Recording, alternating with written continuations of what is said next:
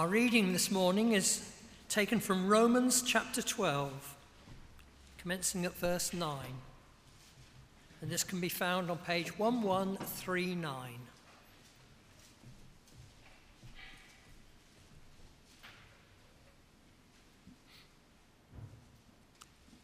Romans chapter 12, commencing at verse 9.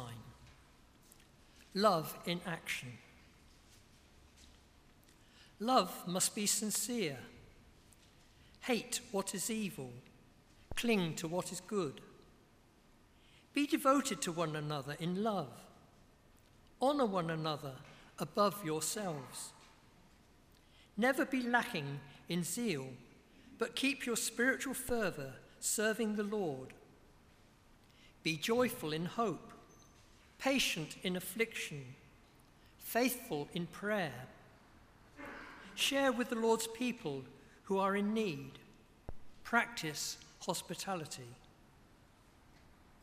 This is the word of the Lord. Thanks be to God.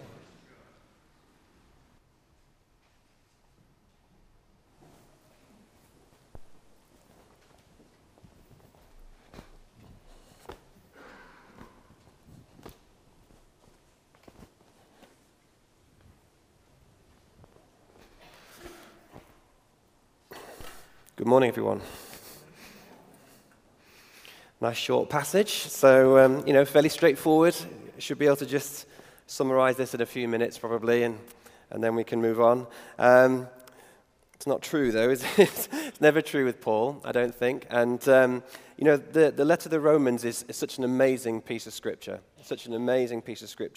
and I'm going to try this morning as best I can in the time that we have, just to try and unpack a little bit of what Paul is saying here to the Roman church and the connections between the various lines, what's come before and what comes after, and with the Spirit's help, hopefully we will all learn a little bit more about love.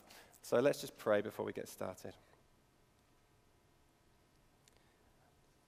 Father God, we thank you so much for your word. We thank you for language and all of its richness. We thank you that you've given us minds and intelligence, and that you want us to understand you better each day that we walk with you.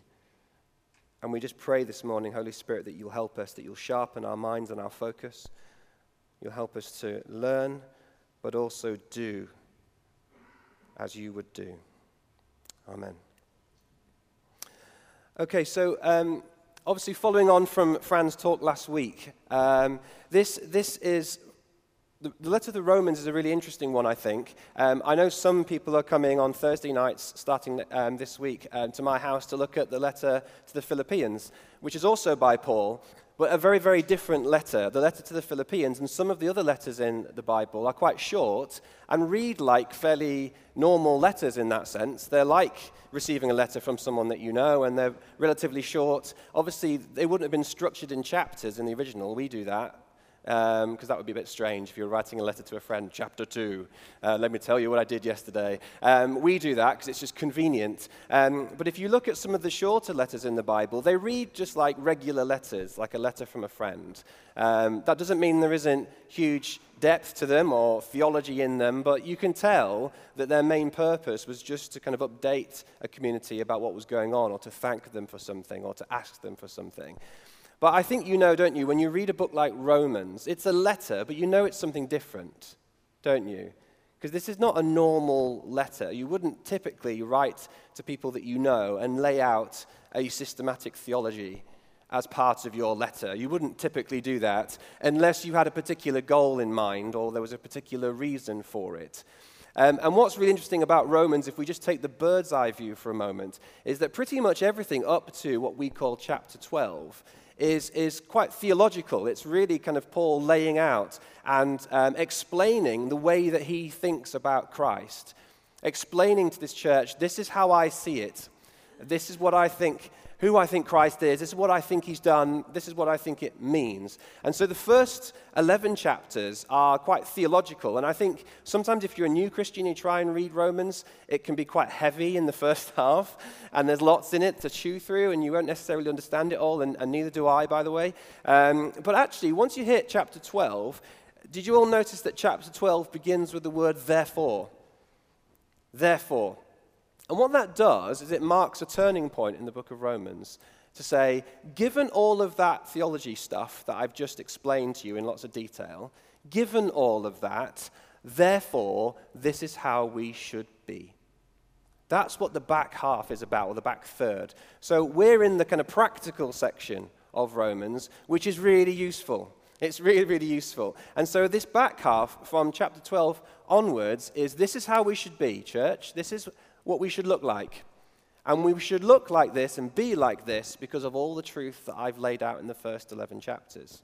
And that's why chapter 12 begins with therefore. And I know that this isn't my section, but there's that really, really important line that I want us to hold in mind as we study. It says, do not conform to the pattern of this world, verse 2, but be transformed by the renewing of your mind. And that's why I think Paul spends 11 chapters laying out some of the truths about who Jesus is. Because unless we know who Jesus is, unless we know who we are because of what Jesus has done, we won't think in the right way. And if we don't think in the right way, we won't make the right choices about how to be the people of God. And that's why he's saying, be transformed in the renewing of your mind. And I want to explore that. So one of the things I think that we need to be transformed in the renewing of our minds about is what is love? And how does it work? What is it? How does it operate? I think in our Western culture, we need to be transformed in our thinking about what love actually is. Do you agree with that? I think the dominant culture about what love is isn't particularly helpful, and neither is our language. I am a language nerd, I'm going to confess that. Today I'm going to talk a little bit about a few Greek words. I don't kind of read fluent ancient Greek, and I just look this stuff in a book. Okay, it's not knowledge that I have, but I think if we're going to understand this passage, we need to get around a problem, which is that we've got one word for love, and that is a problem to us as a modern Christian, understanding what on earth Paul's talking about, because we've only got one word for love. Okay, and that's tricksy. Whereas in the Greek language, there are lots of words for love, and some of them are being used in this passage, but when we see it translated, it just says love, love, love, but they're all different things, and I want to explore that with you today as well. What we need to know about the Roman church, the church that Paul's writing to, is that they were a really mixed community.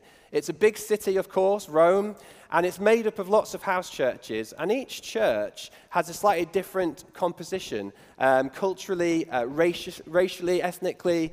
There's quite a mix in the Roman church, and it's not unlike, I don't think, the situation we have in Bath, where there's an Anglican church here, and there's a Baptist church here, and there's perhaps a Catholic church here, and there's a Methodist church here, and what you've got is you've got communities of believers who all have slightly different cultures. And that is the wider church in Rome that Paul is writing to, including some people who are Jewish Christians and some people who are Gentile Christians who are trying to get along together and be one family of God. And we know, don't we, that that can be quite tricky sometimes. We know that can be quite tricky. It's hard enough sometimes if we all kind of, if we're all here, we might call ourselves Anglicans, say. But we know even here that's not always easy. But if you start mixing together lots of different churches with different ways of doing music and different ways of doing prayer, that can be tricky as well. And Paul is trying to exhort this church in Rome with all the other pressures of being in a big city like Rome and the cultures and the pantheon of gods that exist outside of the Christian faith. And he's saying, you've got to operate somehow as one body, which is what Fran was talking about last week. You've got to be one body somehow. This has got to work. You've got to connect and interconnect. And what I believe our passage is about today is it's saying, if you're going to work as one body, the oxygen in that system is love. The oxygen in that system is love. Or if we were many moving parts of an engine, the oil that makes the parts move together is love. And so we need to be transformed in the way we think about love if this is going to work. And it has to work, everybody, because otherwise people out there won't know what God's love looks like unless we do it right. That's one of our main jobs on earth. Okay? One of our main jobs. So we need to understand what we're being asked to do so that we can get it right. There's nothing more frustrating, is there, where you're being asked to do something. You don't quite know what's expected of you. So how fortunate are we that Paul took the time to explain what some of these things might look like? And then it's easy, right? We just do it. Easy. Right? It's there. It's pretty clear. Almost doesn't need preaching, really. Just, hate evil, do good, be nice to each other. Obviously, it's more complicated than that. So, here we go. So I've got a picture. Have you got my picture that I asked you for? Because there's a picture that came to me this morning as we were driving in. Yeah, a kaleidoscope image. I think our problem is that we've got this one word, love, but we have to see love as a kaleidoscope thing. It can't be one-dimensional. If it's one-dimensional, we've missed the point. It's many-dimensional. And the love that God has for you and me and us as a church and for his world is kaleidoscopic in its nature. It is not just one thing. It's infinite, it's kaleidoscopic, and we need to try and grasp that a little bit. And that's why Paul begins in our passage, and we'll move on now, thank you. Hold the kaleidoscope in your mind because I'll refer to it again.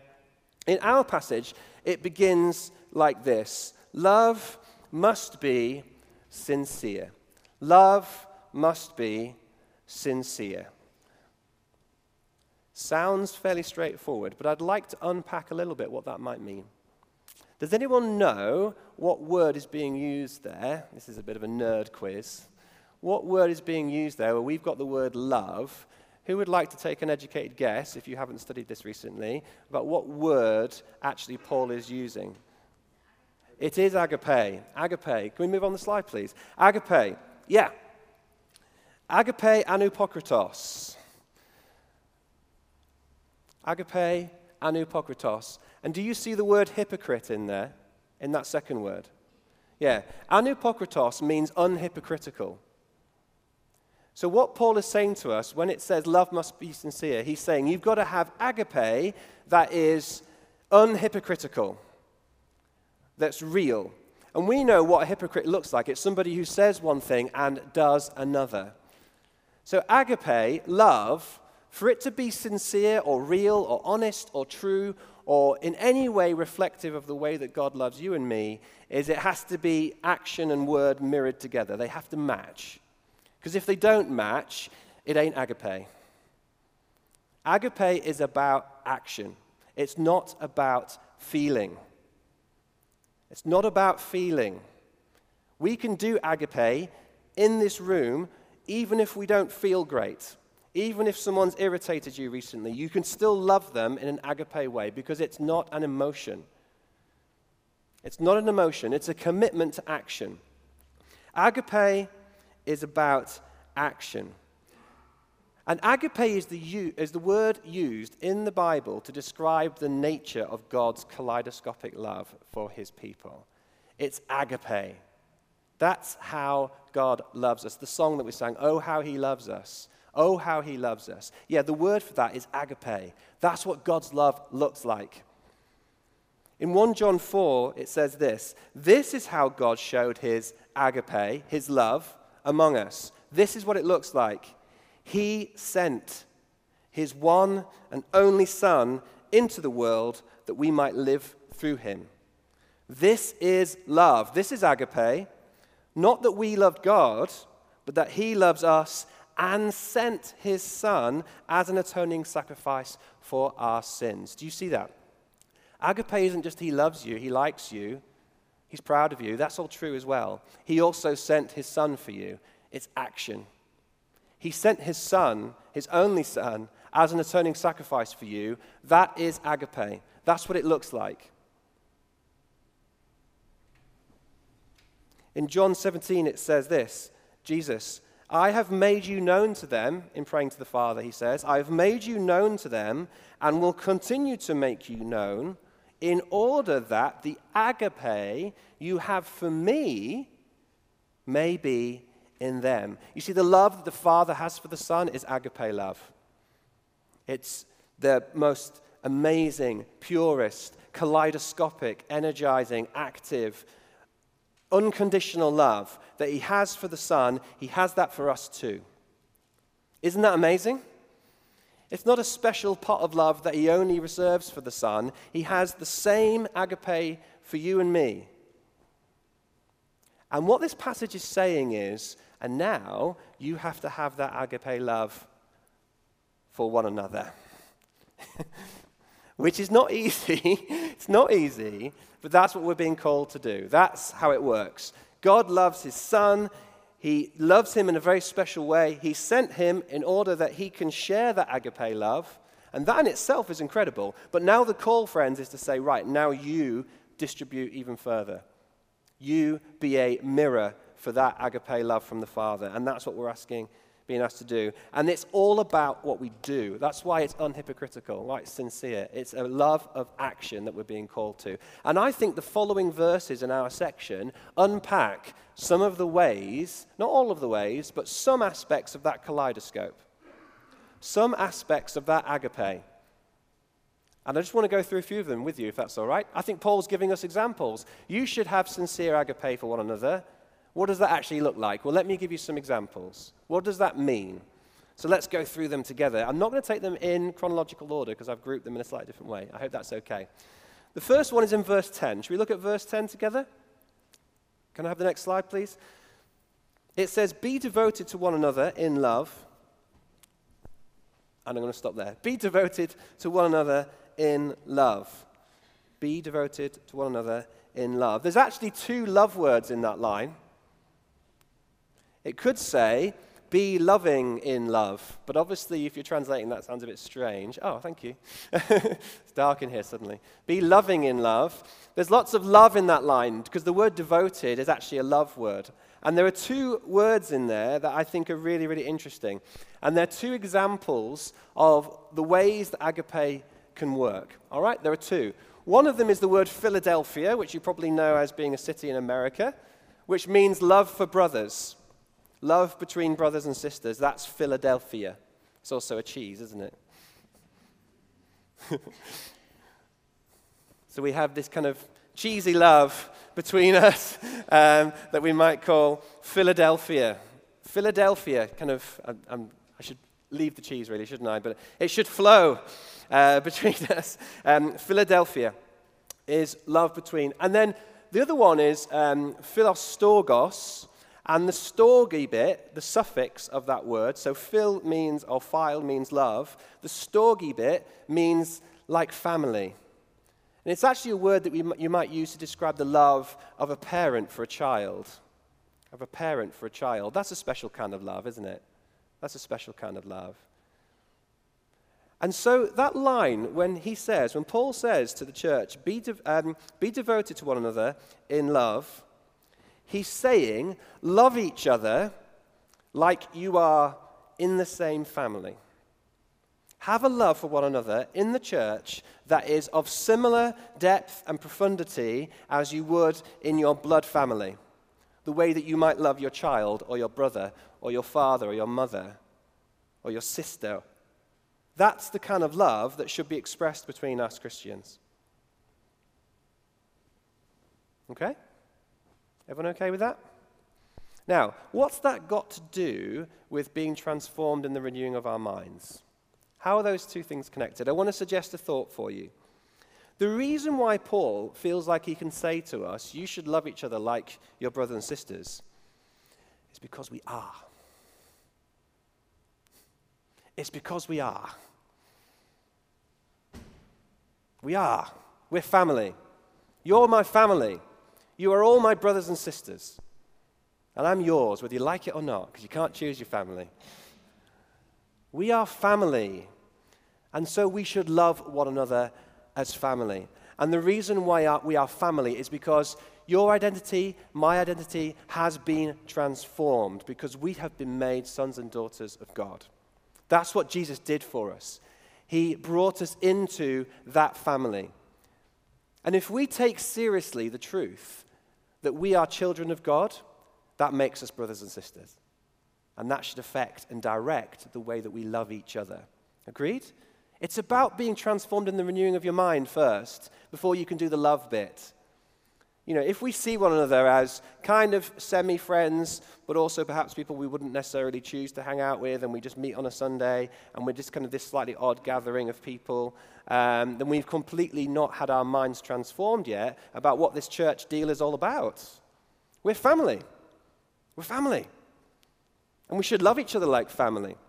Romans 8 says this, the theological bit before the practical bit in the letter. You see, it all leads to the practical outcomes. He says this in Romans 8, Paul, "For you did not receive a spirit that makes you a slave again to fear, but you received the spirit of sonship." Sonship. The Spirit himself testifies with our spirit that we are God's children. And therefore, we're all siblings. And therefore, we should love each other like siblings. Otherwise, we're not really thinking like God's children. And we're not seeing each other like God's children either. In Galatians 3, it says this, "You are all sons of God through faith in Christ Jesus. There is neither Jew nor Greek, slave nor free, male nor female, for you are all one in Christ Jesus. If you belong to Christ, then you are Abraham's seed and heirs according to the promise." We're all together in this. We are siblings. That doesn't mean we're not going to fall out sometimes. That's what siblings do. We might pull each other's hair a little bit or steal a favorite toy. But ultimately, we are family, and we should love each other and be devoted to one another in this room as siblings. And when people outside see our church, they should see that kind of unity. They should get the sense that they're walking into a family gathering when they're with us. And I think they do. I'm not being critical at all. I love this family, and I always have felt welcomed in this family, and I've always felt like it is a family. I've always felt that. And, you know, I love the kind of love gesture this morning, give everyone a hug. There's still a part of me that finds that a little bit awkward, but that's me being British and being a bit of a man and just having to, you know, come on, let's love each other a bit better, you know, let's have a hug. Let's say, "Oh, you look nice this morning," or "How was your week?" I know we do that well. I probably don't do it as well as I should. If I'm honest, I don't do it as well as I should. So it's a challenge for me. Can't choose your family, I'm afraid. But you can choose to love them like family, can't you? Yes? Should we do that together? Let's commit to that, because if we do that, we'll be a really powerful church, and then people will see the love of God in us and through us. So that's the first idea. Be like family. Devote yourself to one another. And then the second half of verse 10, if you follow it along with me, he says the next thing. Honor one another above yourselves. This is quite hard. I'm the youngest of four, so, you know, I had a very sense of hierarchy when I was growing up. My big brothers, I knew my place.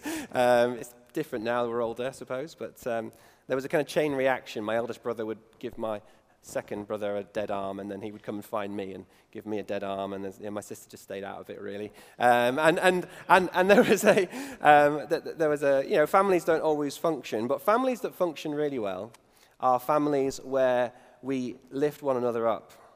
And I think if you're going to honor someone else above yourself, two things have to happen. I think one thing is that you should honor this person and recognize who they are.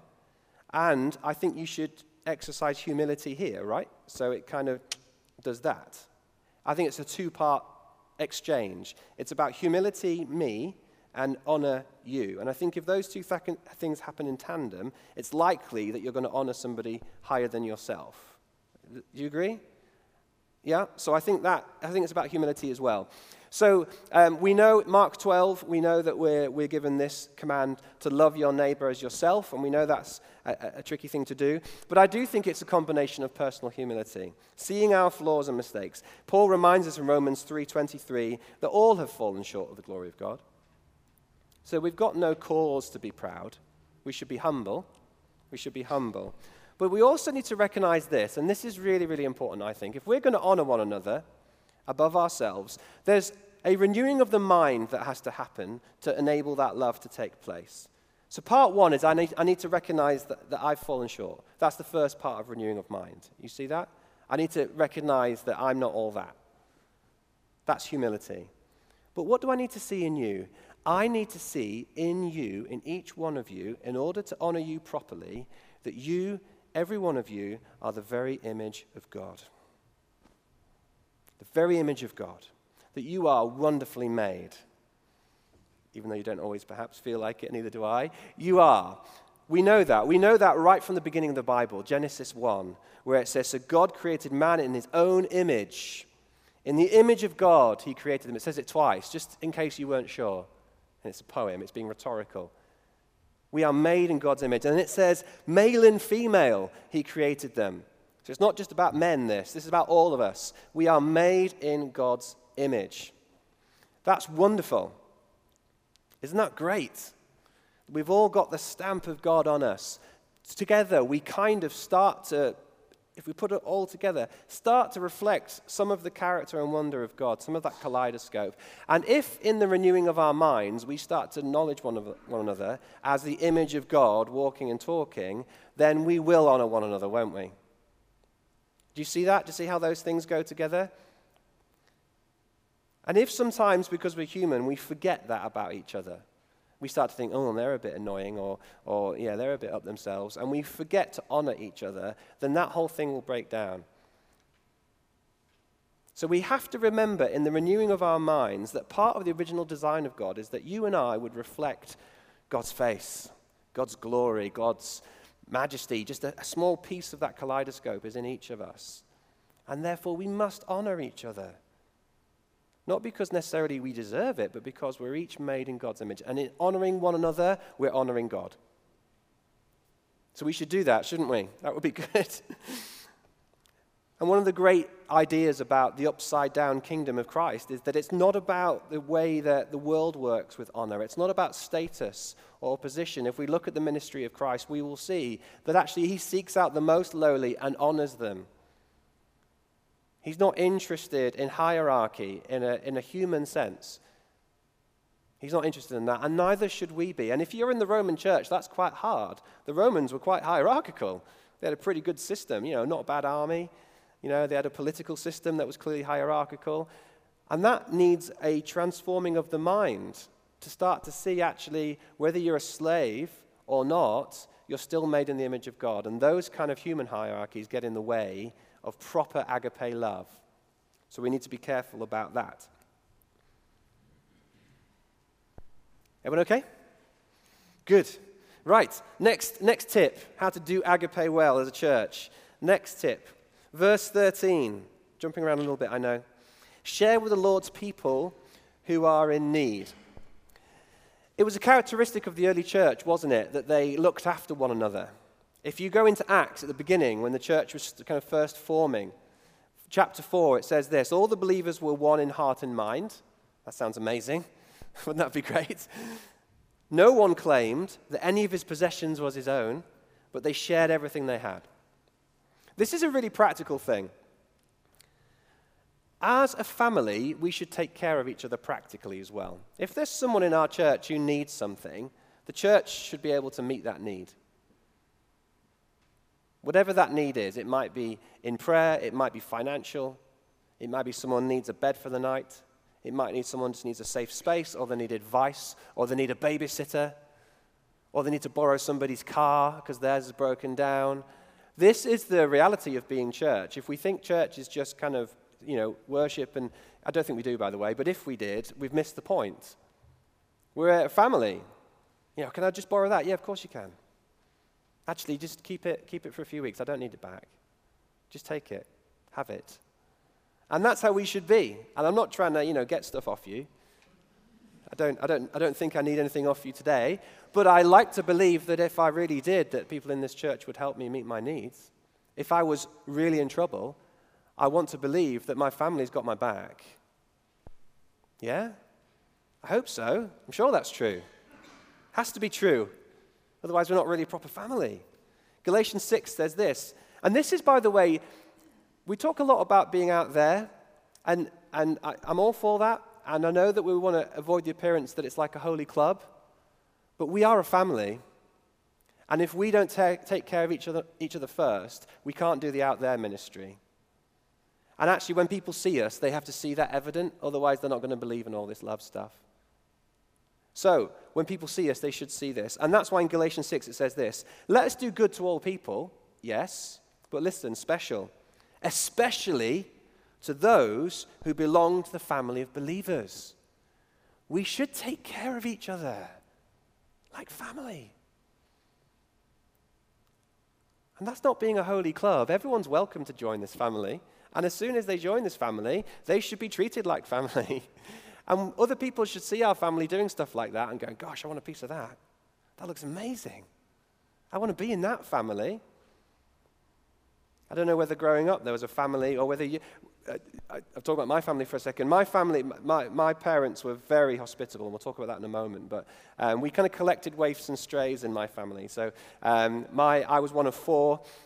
We inevitably had another 5 or 6 teenagers around for tea most nights. We had 3 dogs from a shelter. When I left home, my parents foster cared, and they've had 40 children through their home. They've just got that gift. And so, tea time at my house was kind of 12 kids around the table having tea. And I think that's a really nice image of what the church should be like, personally. So I'm very thankful that I grew up with that ethos, that actually, come on, bring and share. And we're a family, and that's what it should look like. So we should be known, friends, for our practical care of one another. I say friends, family, brothers, sisters. We should be known for our practical care of one another. And, the evangelism is amazing. I'm just saying that because I've got a comment here that I don't want you to take the wrong way, because the evangelism is amazing. But in my view, alongside that kind of evangelism, the most powerful form of evangelism is the love that we have for each other that other people see. I think you'd agree with that anyway, wouldn't you, Claire? Because those two things go together. It's a two-handed thing, isn't it? We can be as eloquent as we like on the streets. If we don't love each other, if they don't see Christians loving each other, then it's all for naught. It's hypocritical. It's not agape, is it? It's just words and not deeds. So they have to see that in us as well. Keep going? Everyone okay? I'm just unpacking what agape means, and it's got all these layers and many, many more. There are lots of layers to it. So look at verse 13b. There's another one. So we've talked about loving within here, and then it says practice hospitality. Now, just be careful not to think that that just means that we should have one another over for dinner. We should do that too. But that word is another word for love, philo, but it's philoxenos. You probably know the word xenophobic, which means fear of people who are different from you or fear of strangers. So philoxenos means love for outsiders and strangers. So that's what hospitality actually, that's the word. It's another kind of love in this passage, that we should love the other. And my belief is that if we're really tight as a family, if we love each other in really practical and real ways, and really we're devoted to each other and we care for one another and we support each other, that empowers us and enables us to love people outside of our church and practice that kind of hospitality. And I don't think hospitality just means having people over for tea, or dinner, as they say in Bath. I say tea because I'm from the north.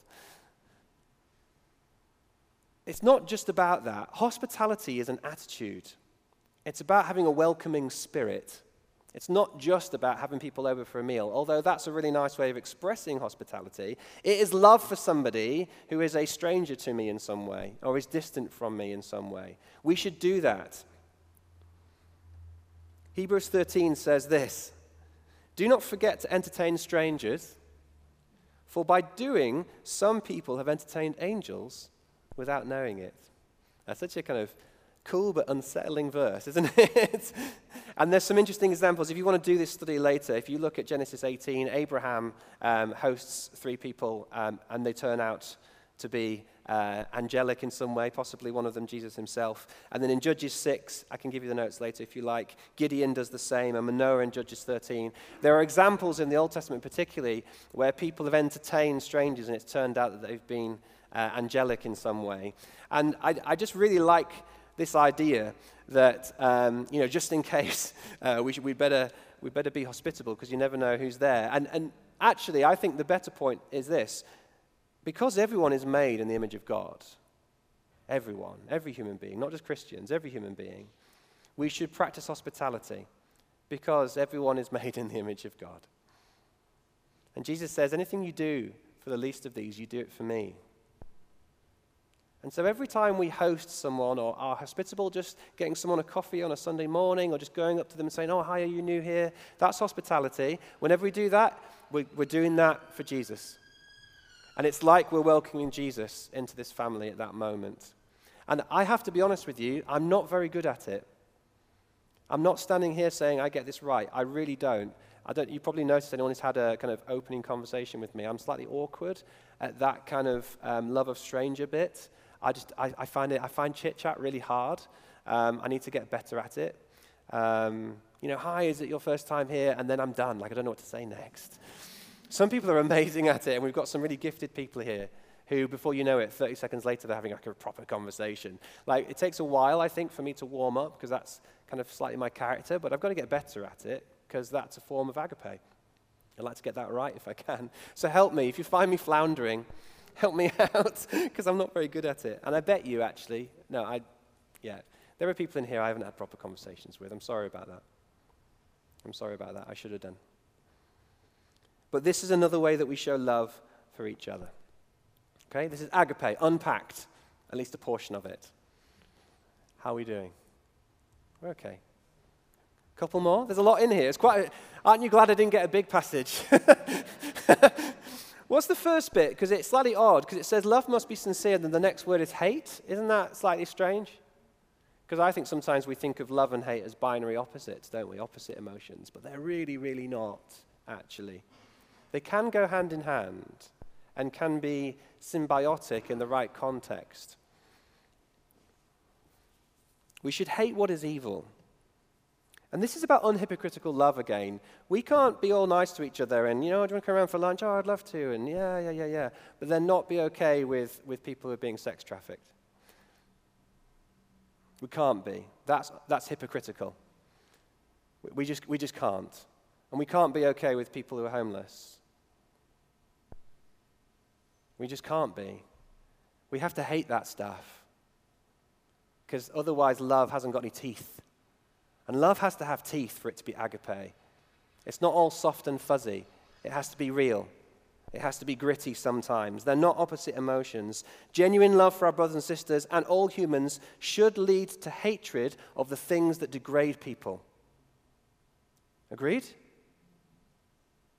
Because the things that degrade people are offensive because they've been made in the image of God, and therefore it's degrading the image of God. We have to hate that stuff. And we have to be against that stuff. Otherwise, we're not practicing proper agape. God hates that stuff. Doesn't mean he doesn't love the people, even those people who are doing it, but he hates it. He hates their behavior. And so should we, and we should do that together. And it makes sense. If someone was hurting one of my child, I would hate that. I would abhor that action. Do you see that? That's agape, isn't it? It's not all just cuddles. Sometimes it's defense.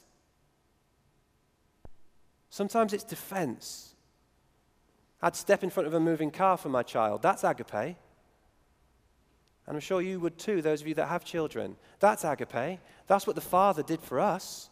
That's what Jesus did for us. That's agape. And we should have that same sense of injustice. And we should cling to what is good. Psalm 97:10 says this, "Let those who love the Lord hate evil." These things go hand in hand. Even better, listen to this one, Amos 5. You ready for this one? It's perfect. Hate evil, love good, maintain justice in the courts. Do you see how agape is a call for social action too? If we're going to do agape right, we have to care about social justice. We have to. Otherwise, we're not doing agape properly. I think that's a call for all of us. Now, you may well sit there now and say, gosh, how can I possibly do all these things? It is so difficult. It's so difficult. I find it hard to get on with my actual brother, let alone all these people that I don't know quite so well. How on earth am I going to do that? Or maybe, your experience of family love isn't positive. And I'm asking you to do something that you don't actually understand or feel like you don't understand, or you don't know what that looks like. Now, I think Paul has a word for us there as well. Because in verse 11, he says this, "Never be lacking in zeal, but keep your spiritual fervor, serving the Lord. Be joyful in hope, patient in affliction, faithful in prayer." Now, that all sounds really difficult. How is it possible for you or I to never lack in zeal? Do you ever come on a Sunday morning and lack a little bit in zeal? Anyone ever? Just me? Okay, one or two people. Yeah. Do you ever lack in spiritual fervor? Do you ever feel a little bit cold in your spirit? It's impossible for any individual to never lack in zeal. It is impossible for an individual to never lack in spiritual fervor. But together, it's possible. Because we're like a heap of smoldering coals. And as long as some people are hot, then other people can absorb some of that heat. Do you see how it's impossible to do that on your own? When it says never be lacking in zeal, he's talking in the plural. He's talking to the community, saying you should empower one another. You should heat one another up. When it says lacking in zeal, the actual word there is being hot in the Spirit. We should be hot in the Spirit as much as we can be. And if we're stood next to somebody who's hot in the Spirit, even if I'm feeling a bit cool, I will be ignited by that. And that's the other way that the church should work. Because there's no way we can do all this agape love without being hot in the Spirit. And we can't be hot in the Spirit on our own. It won't work. And I do feel for those people who feel like, yeah, I'm a committed believer, I believe in Jesus, but I just don't do church. I find that quite hard. Like, there are some Sundays where I don't want to do church, I'm sorry, there are. Some Sundays, you know, the idea of staying in bed and having a cup of tea, that sounds quite appealing. But I know that that is a dangerous path, because I will not be able to keep my spiritual fervor and do all this stuff in the world and all this love without other people around me igniting me when I go cold. And that's why I think it's a virtuous cycle. We love each other, we power each other up in the Spirit, and then we can do some of this stuff together. That's how it all should work. Okay, I'm just going to finish.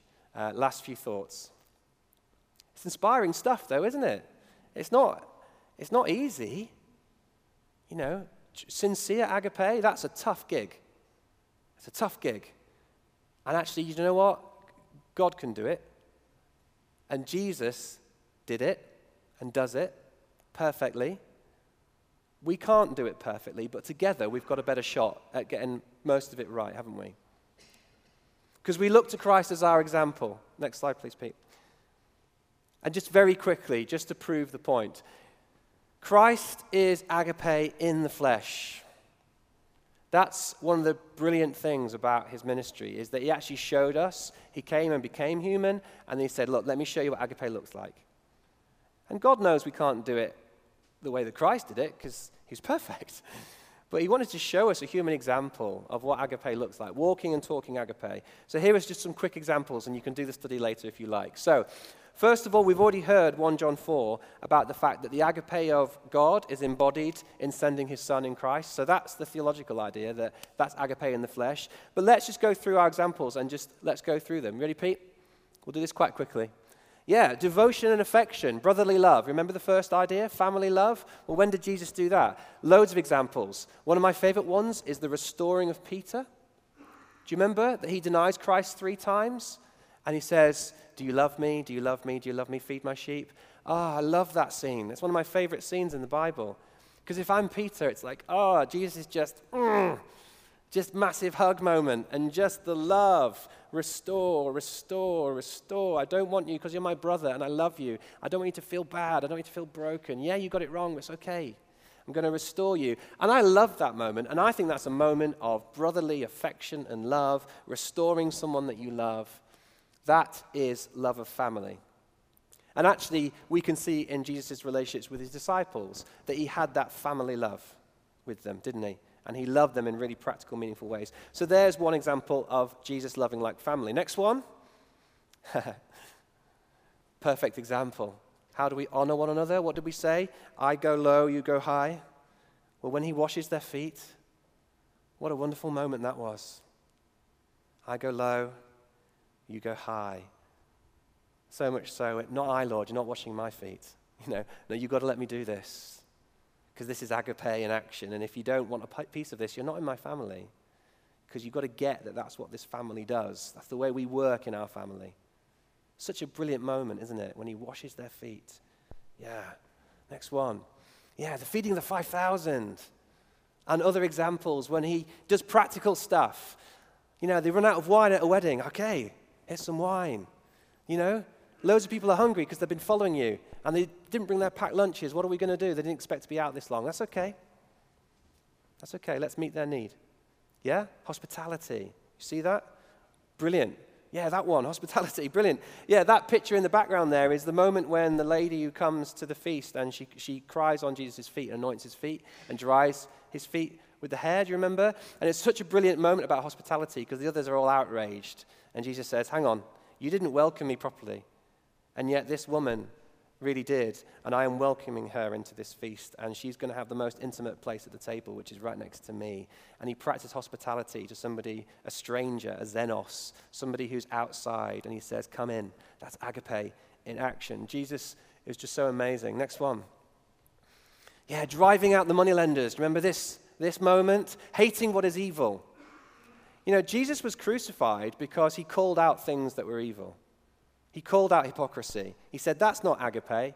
That's not the design that my Father had for human beings. You're all getting this wrong. And by doing this money thing, you're excluding some people from God's presence, and that's evil. And I'm going to drive that out. That's agape in action.